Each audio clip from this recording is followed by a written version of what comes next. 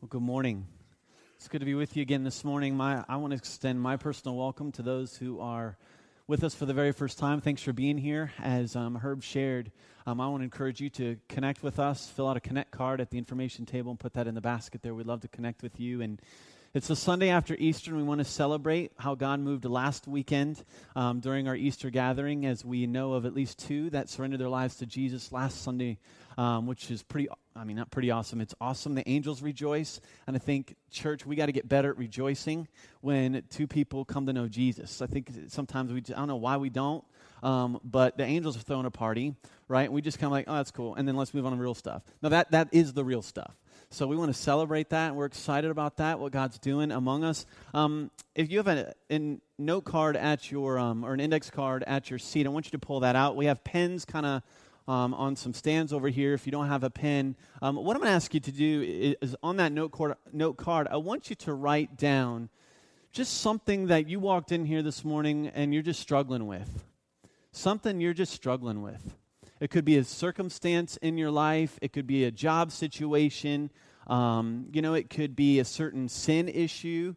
It could be pride. If I were to write down on my note card, I'll be vulnerable here for a moment. If I were to write down on my note card, it would be my struggle with pride, that need to belong, that need for people to like what I say, to like me. Other issues would be stuff in my thoughts. Man, if I were to put on the screen the horrific thoughts that go through my mind sometimes, it'd be awful. I would be highly embarrassed. All right? And I'm just being open with you because I want you to be honest. All right? Nothing to hide here. Just put it on your note card. What are you struggling with this morning? What's going on in your heart, in your life? Could be financial situation, whatever it might be. I just want you to take a moment to write down on that card what it is that you're just struggling with here this morning.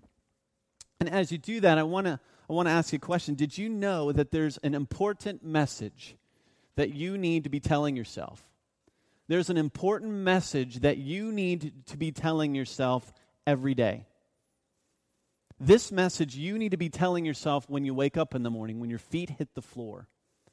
This message you need to be telling yourself when you look in the mirror and you don't like what you see. This is the message you need to be telling your kids when just be telling your kids. It's the message you need to be telling yourself when your kids are driving you crazy. And it's the message you need to be telling yourself, kids, when your parents are driving you crazy. It's the message you need to tell yourself when your bank account's near empty, when you don't like your job, when you're exhausted with life. It's the message you need to tell yourself when you feel alone and you're tired of being alone. It's the message you need to tell yourself when you give into that same old sin, like some of you did last night or this morning.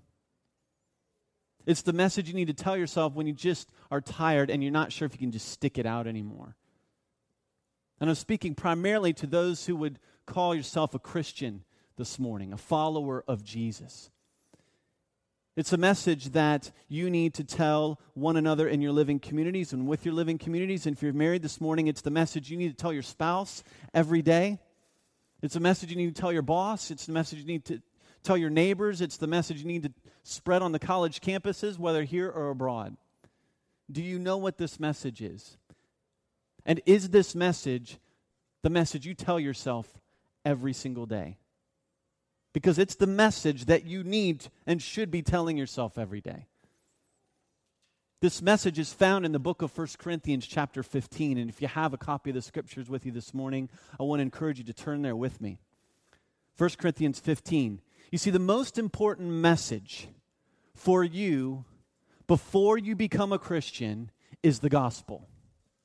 The most important message for you before you become a Christian is the gospel. And the most important message for you when you are a Christian is still the gospel. We're the Sunday after Easter.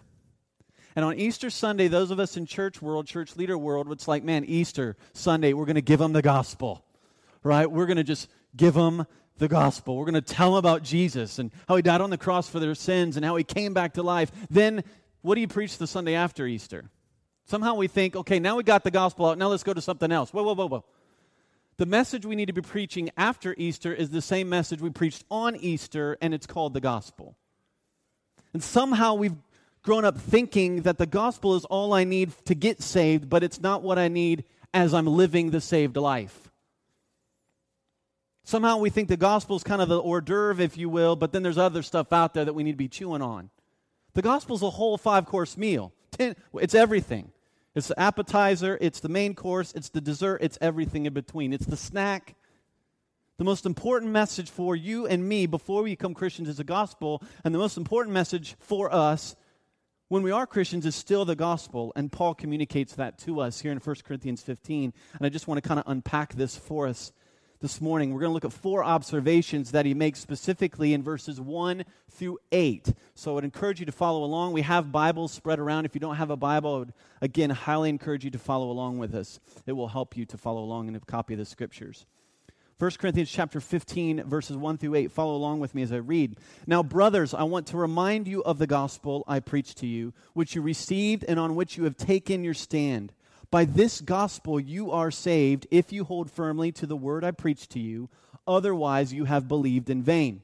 For what I received I passed on to you as of first importance, that Christ died for our sins according to the Scriptures, that he was buried, that he was raised on the 3rd day according to the Scriptures, and that he appeared to Peter and then to the 12, and after that he appeared to more than 500 of the brothers at the same time, most of whom are still living, though some have fallen asleep, referencing passing away, death. Then he appeared to James, then to all the apostles, and last of all, he appeared to me also, as to one abnormally born. Now, the first observation that we see Paul revealing here about the gospel is that the gospel is also for Christians. The gospel is also for Christians. Look, who is he talking to? Verse 1, now, brothers, I want to remind you of the gospel. He's talking to the church. Now, brothers was kind of a term like our word guys, like I would address men and women. Hey, guys, we need to be reminded of the gospel. He's saying, now, brothers, I want to remind you of the gospel. He's speaking primarily to the church. Now, the gospel was the very first message that Paul showed up preaching when he arrived in Corinth, and you can read about it in the gospel or in the book of Acts chapter 18, verses 5 through 8. Shows up into Corinth with Aquila and Priscilla, and he shows up, and the first thing it says is he testified to them about how Jesus was the Christ. Now, Paul stayed in Corinth for a year and a half. What did he change his message? Did he stop telling them about the gospel?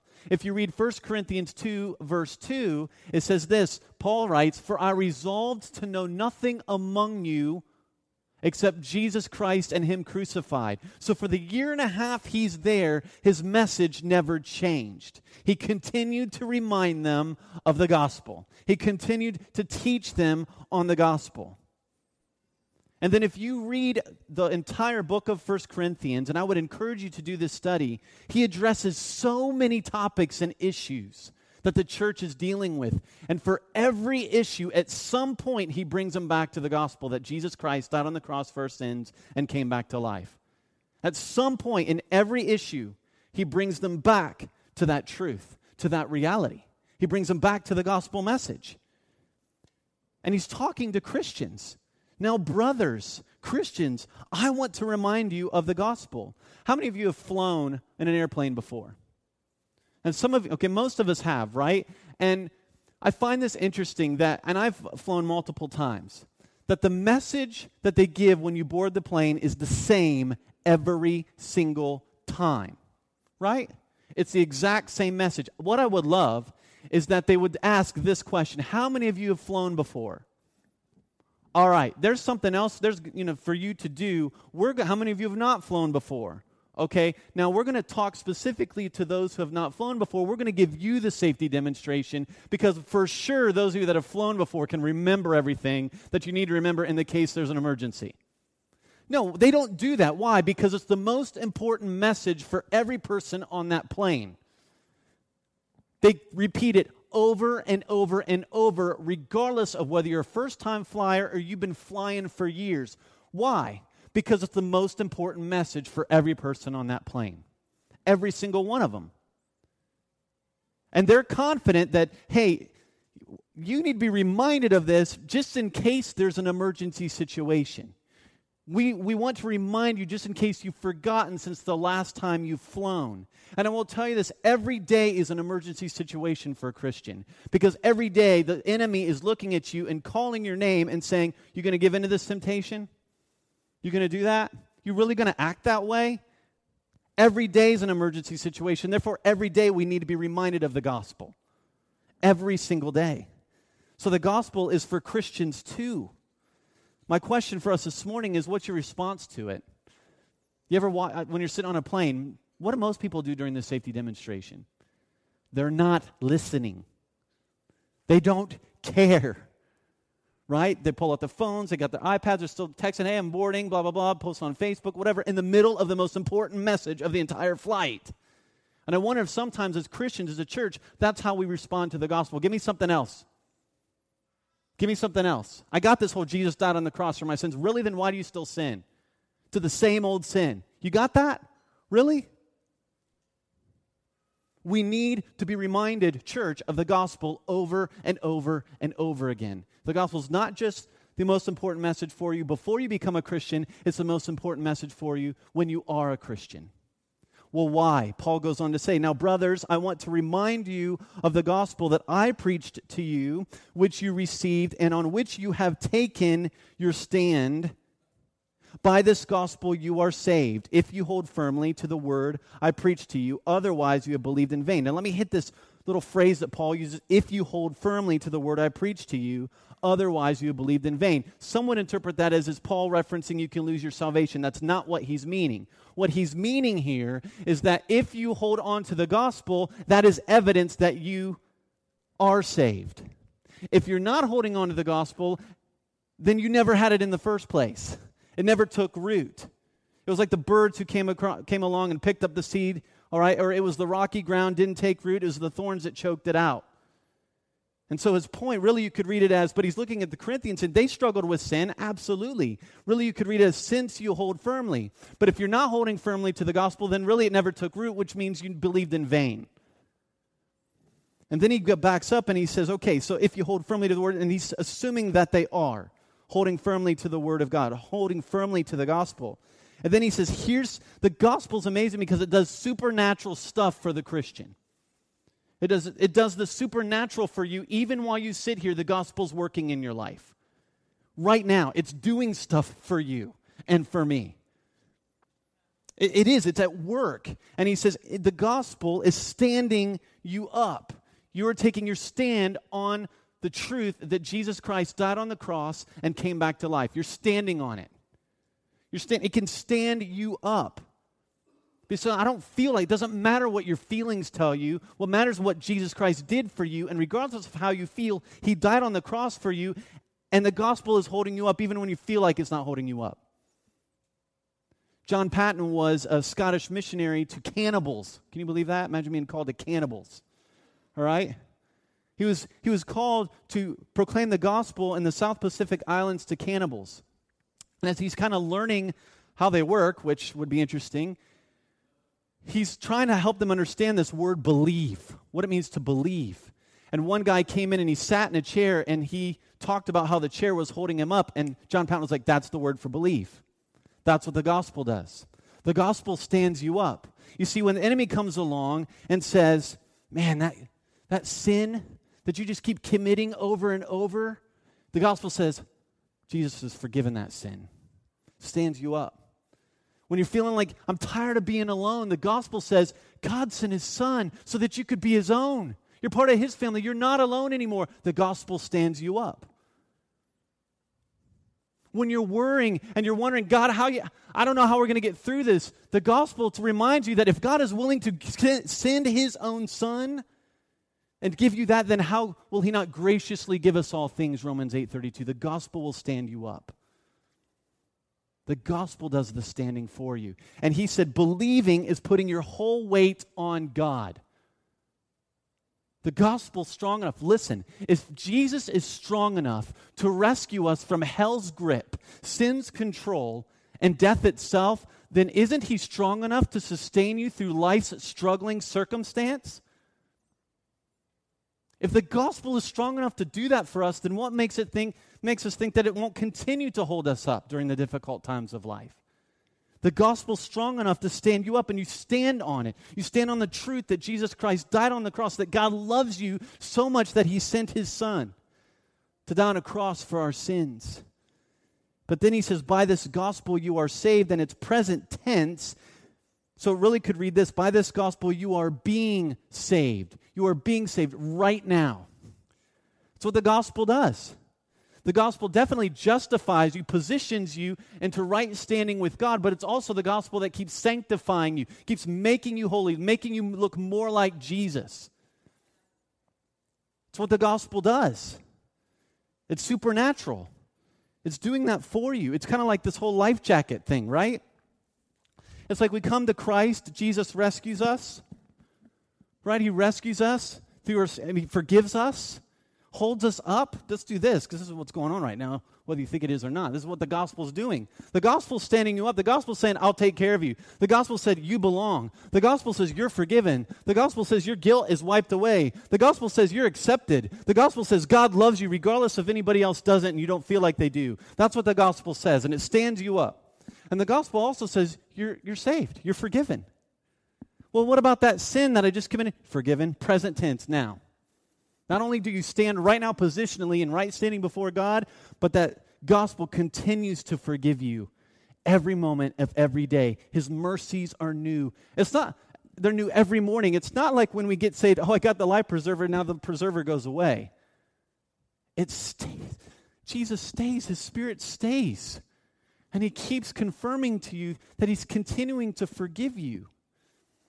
And it's an amazing reality.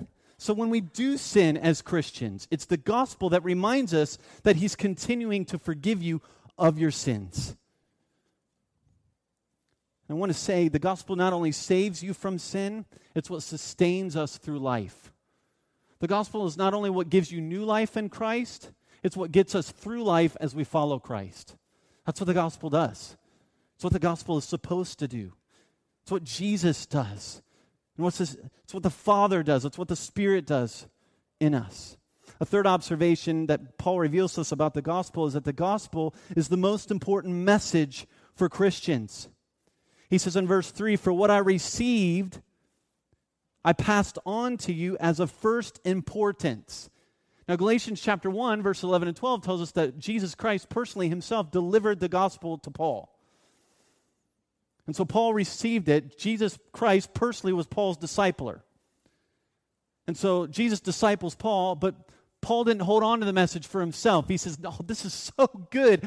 This has got to be shared to the world. So Paul doesn't just hold on to the gospel for himself. The first thing he does when he shows up in Corinth is he tells them the gospel. He tells them about Jesus Christ dying on the cross for their sins. It was first importance. It was the message he spoke when he first showed up. It was the message he continued to speak while he was there. Just read the letter. It was the message he told young Timothy in 2 Timothy. He said, Timothy, you need to remind your congregation that Jesus Christ has died on the cross for their sins and has been raised to life. You need to keep reminding them of that truth. The gospel was the message that he told Titus when he was training young pastors on the island of Crete. He said, you need to teach them the gospel. You need to keep reminding them of the sound doctrine that Jesus Christ has died on the cross for those people's sins and he's come back to life. Listen, Paul taught churches on marriage. He taught them on sex. He taught them on singleness. He taught them on money. He taught them on church division. He taught on all kinds of loads of subjects. But it was always through the context of the gospel message. He always brought them back to the reality that Jesus Christ had died on the cross for their sins and he's alive. The gospel was Jesus' message. He looks at the disciples and says, go proclaim the gospel to every creation. Every creature, everyone, as we read earlier. The gospel was Paul's go-to play every single time, and he ran it all the time. Do we really believe the gospel when it says, for I'm not ashamed of the gospel, for it is what? What is it? Power of who? Of God. We're begging for the power of God in our lives, and God's going, I've already given it to you. His name is Jesus. I've given you his Spirit. You have it. You possess it. You have it. If you want the power of God in your life, look at the gospel. over and over and over again. Be reminded that your sins are horrific before a holy God, but because of God's amazing love to you, He sent His only Son to die on a cross so that you could be in right standing with Him forever. And He guarantees you forever life because of the resurrection for those who believe. That's the gospel. And it was the most important message, not just for the unbeliever, but Paul says it was the most important message for the church, for the Christians. Well, why does Paul remind them? Why does he want to remind them? I'm studying this and going, why does he want to remind the church of the gospel? Why does he want to remind them that Jesus Christ died on the cross for their sins and came back to life? I mean, some of them were probably new believers, new Christians. Others maybe had known Christ for several years. Well, he wants to remind them because they'd forgotten it. Literally, the word remind there, make known to you, means Paul's saying, I want to recall to your memory because it's escaped your memory. And because it's escaped your memory, you're falling into sin. Forgetting the gospel was leading this church to sin. Just read the letter. Loads of issues. All right? We have loads of issues in this room. I have incredible sin issues in my life. And Paul's looking at me going, forgiven, absolutely forgiven, loved by God. And how do you know that, Mark? Because of the cross, because of the empty tomb. So Paul reminds them of the gospel because they'd forgotten it. How many of us have truly forgotten the power of the gospel in our lives? What the gospel's doing for us, what the gospel has done for us. You see, the gospel not only provides forgiveness from your sin or for your sin, the gospel's the chief motivator not to sin. Is this not enough? What more do we need not to sin? What more do we need God to do in our lives for us to say, if He's willing to go to that cost, to pay that price, what makes I think I need to try to find some other technique to stop sinning? I just need to keep looking at Jesus and who He's done, or who He is and what He's done for me. So Paul reminds them because they were forgetting the gospel, and that's why he references it all throughout his letter in 1 Corinthians. But the forgetting of the gospel also led them to believe wrong doctrine. If you look at verse 12 of chapter 15, he says, but if it is preached that Christ has been raised from the dead, how can some of you say that there is no resurrection of the dead? So someone was coming into this living community at Corinth, and they were spewing wrong doctrine, wrong theology. And so Paul says, wait a second, the gospel, because you're forgetting the truth of the gospel, it's causing you to believe something that isn't true. And then if you look at verses 33 and 34 of 1 Corinthians 15, he says, do not be misled. Bad company corrupts good character. Come back to your senses as you ought. And he says, stop sinning. And when he says come back to your senses, I think he's saying you need to come back to the reality of what Jesus Christ has done for you. And you need to be looking there for your truth. So forgetting the gospel is leading them to sin. The flip side of that is then we need to be in the gospel because the gospel is a chief motivator not to sin. And if you want to know and spot a fake, you know the truth. If you want to spot a fake who's preaching or teaching something that isn't true, you go to the gospel, compare what they're saying to what Paul and Jesus has to say about what the gospel is. And they were forgetting the gospel because they were struggling with, is this really worth it? Is serving Jesus really worth it? Is serving in Living Kids really worth it? Is coming early and setting up really worth it? Is hosting a living community and my basement's an absolute wreck after the kids? Is that really worth it? Is having 24 people in my home when they only said 11, is that really worth it? Corinthians were struggling with that. But if you look at the end of the chapter, he says this, verse 58, therefore, what's the therefore? He just reminded them of the gospel. That death has no sting. Sin gone because of the gospel. Therefore, my dear brothers, stand firm, let nothing move you. Always give yourselves fully to the work of the Lord, because you know that your labor in the Lord is not in vain, because Jesus is alive and He's coming back again, and one day you're going to be with Him, and it's an awesome motivation. The gospel is not only the chief motivator for us not to sin, it's the chief motivator for us to serve.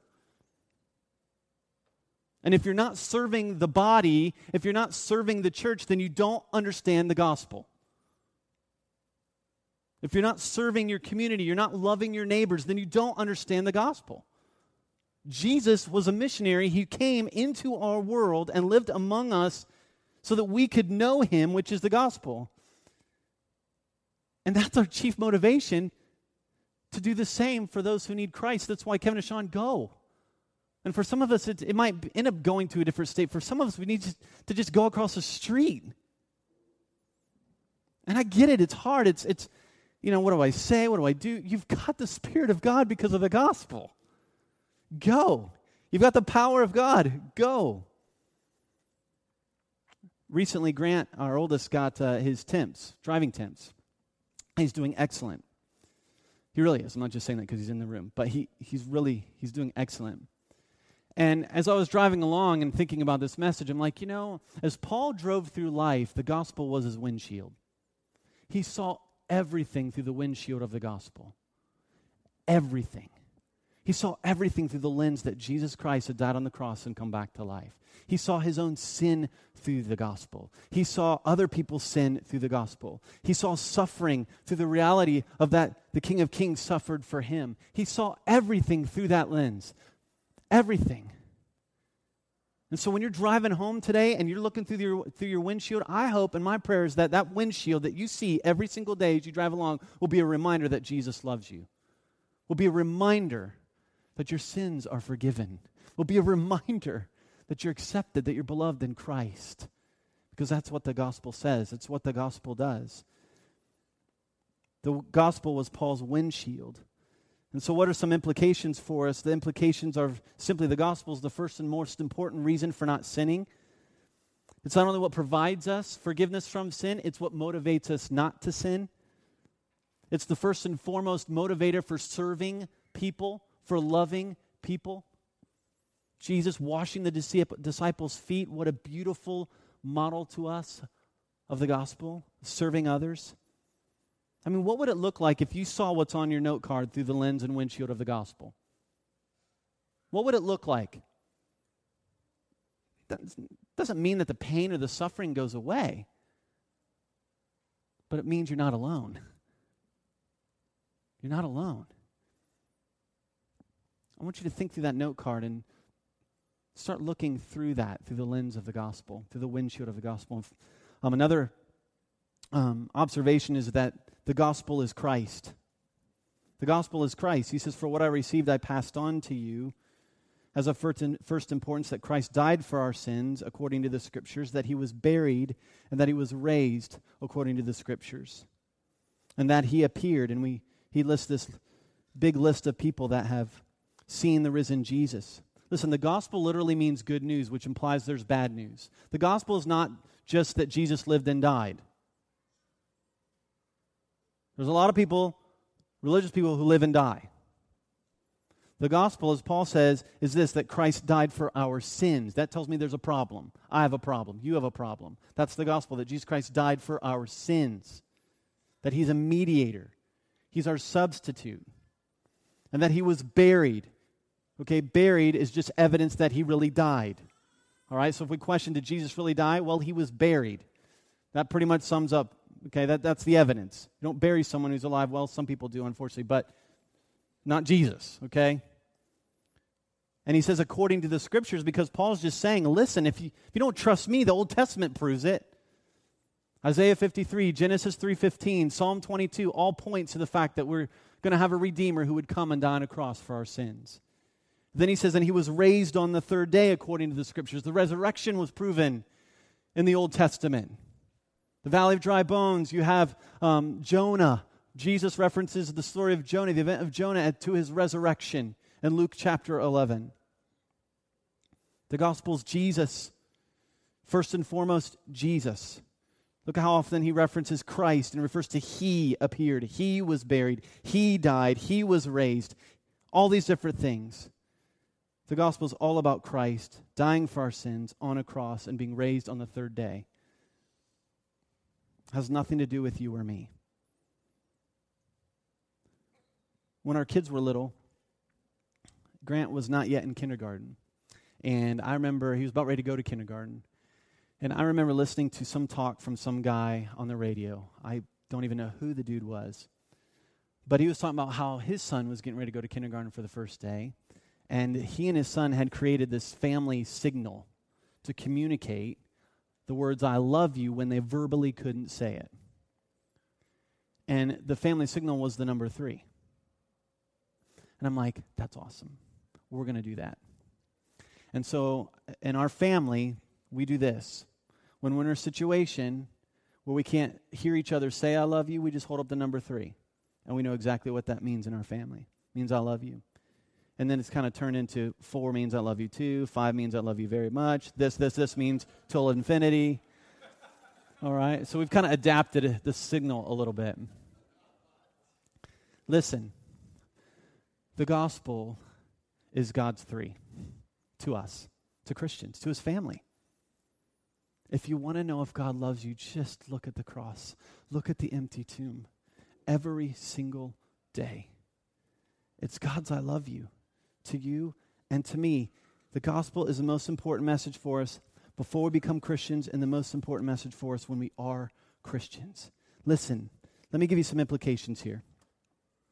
If you really want to tell your kids God loves them, you'll tell them they're sinners. How's that take, right? You will tell them they're sinners. Why? Because if you never tell them they're sinners, they'll never know they need Jesus. So when your kid does something wrong, I know, I've been there. We do it too, all right? Oh, it's okay. And you come along, I'm not saying you filthy, rotten, dirty, rotten sinner, and they're like 3, okay? That's not what I'm saying. But what I am saying, listen, you need to tell them, you know why you did that? Because of sin. And you explain sin to them. But here's the beautiful part. Jesus died to take that sin away so that you can spend forever with him someday. If you really love your kids, you tell them you're sinners, but you won't stay there. You'll tell them about God's love through Christ. And if you really love your spouse, if you're married, you'll tell them the gospel. Be careful and tell them they're a sinner. They already know it. All right? I'm not saying you do that, but I'm saying, listen, when they're struggling with belonging, they're struggling with acceptance, they're struggling with feeling like, do you love them or not? You remind them of the gospel. Listen, you're accepted in Christ. You belong to God's family. You're a son or daughter of God. Honey, I love you. But there's someone that loves you even more than me. His name is Jesus. You remind them of the gospel. It's the first message you should tell yourself when your feet hit the floor in the morning. Try this. Could you try this week? When your feet hit the floor, wake up going, Jesus Christ, you have died on the cross for my sins and you are alive right now. That means I am fully forgiven. I'm accepted in you. I belong. You've given me a mission. Start talking to yourself like that because it's true. If you're in Christ, it's true.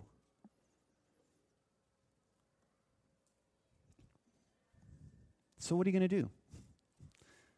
How do we treat the gospel? Do we treat it like the people in the airplane that have flown multiple times? Or are we going to actually, I need it, memorize it, get to know Jesus, spend time with Jesus. At times in church world, okay, pastor world, it amazes me sometimes how people will come and they're struggling with certain sins and all this stuff, and I'm like, are you in the Word? No. Well, the gospel is Genesis to Revelation because it all points to Jesus. You got to get in the Word.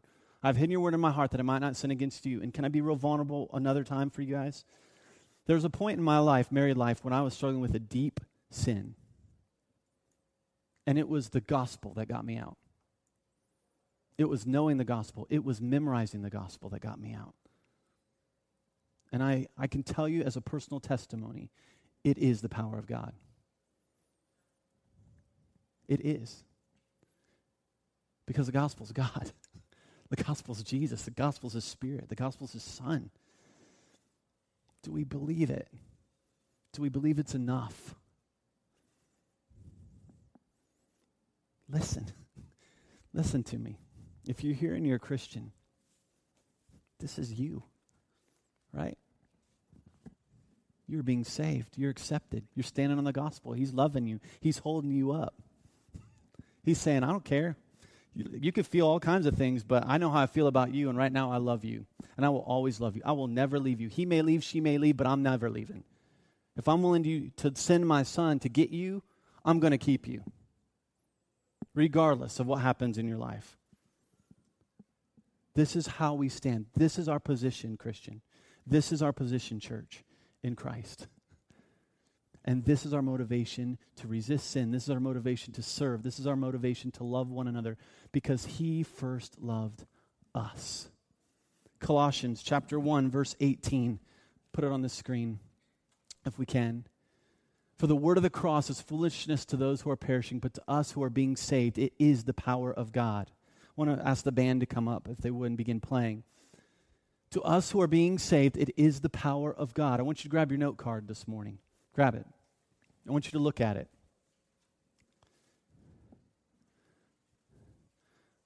I want you to look at what's on that note card through the windshield of the gospel. Through the windshield of the cross and the empty tomb. Whatever's on that note card, maybe you're struggling this morning with acceptance. The cross tells us you're accepted. The Father accepts you. You struggle with belonging. The cross tells you you belong to the family of God. You're a son or daughter of God. You're struggling with sin and giving into that same old sin. It tells you you're forgiven, but it's also the motivation to stop sinning. That's what the cross does. That's what the gospel does. So we're going to sing a song. It's called Christ is Enough. And I want to give us the opportunity to respond this morning to Jesus. I want to give us the opportunity to respond to him and say, I'm leaving it at the cross. I'm looking at this now through the fact that you saved me, through the fact that you've rescued me from sin, through the fact that you've placed your spirit inside me. I'm looking at this now through the fact that I belong to you, you love me unconditionally. And so as they just play, I just want us to stand at this moment, if you would. And here's what I'd like to encourage you to do. As we begin singing, and you're saying, today, I'm going to begin looking at this through the gospel. Would you just come to the cross and just lay it on the floor beneath the cross? Because that's where it is. So as we sing, if the Spirit so prompts you to respond in that way, that you're saying, today I'm looking at this through the cross. I'm looking at this through the empty tomb. I'm looking at this through Jesus, through the Father's love for me. I want to encourage you to come and just lay it at the cross. Lay it at the cross as we sing this morning.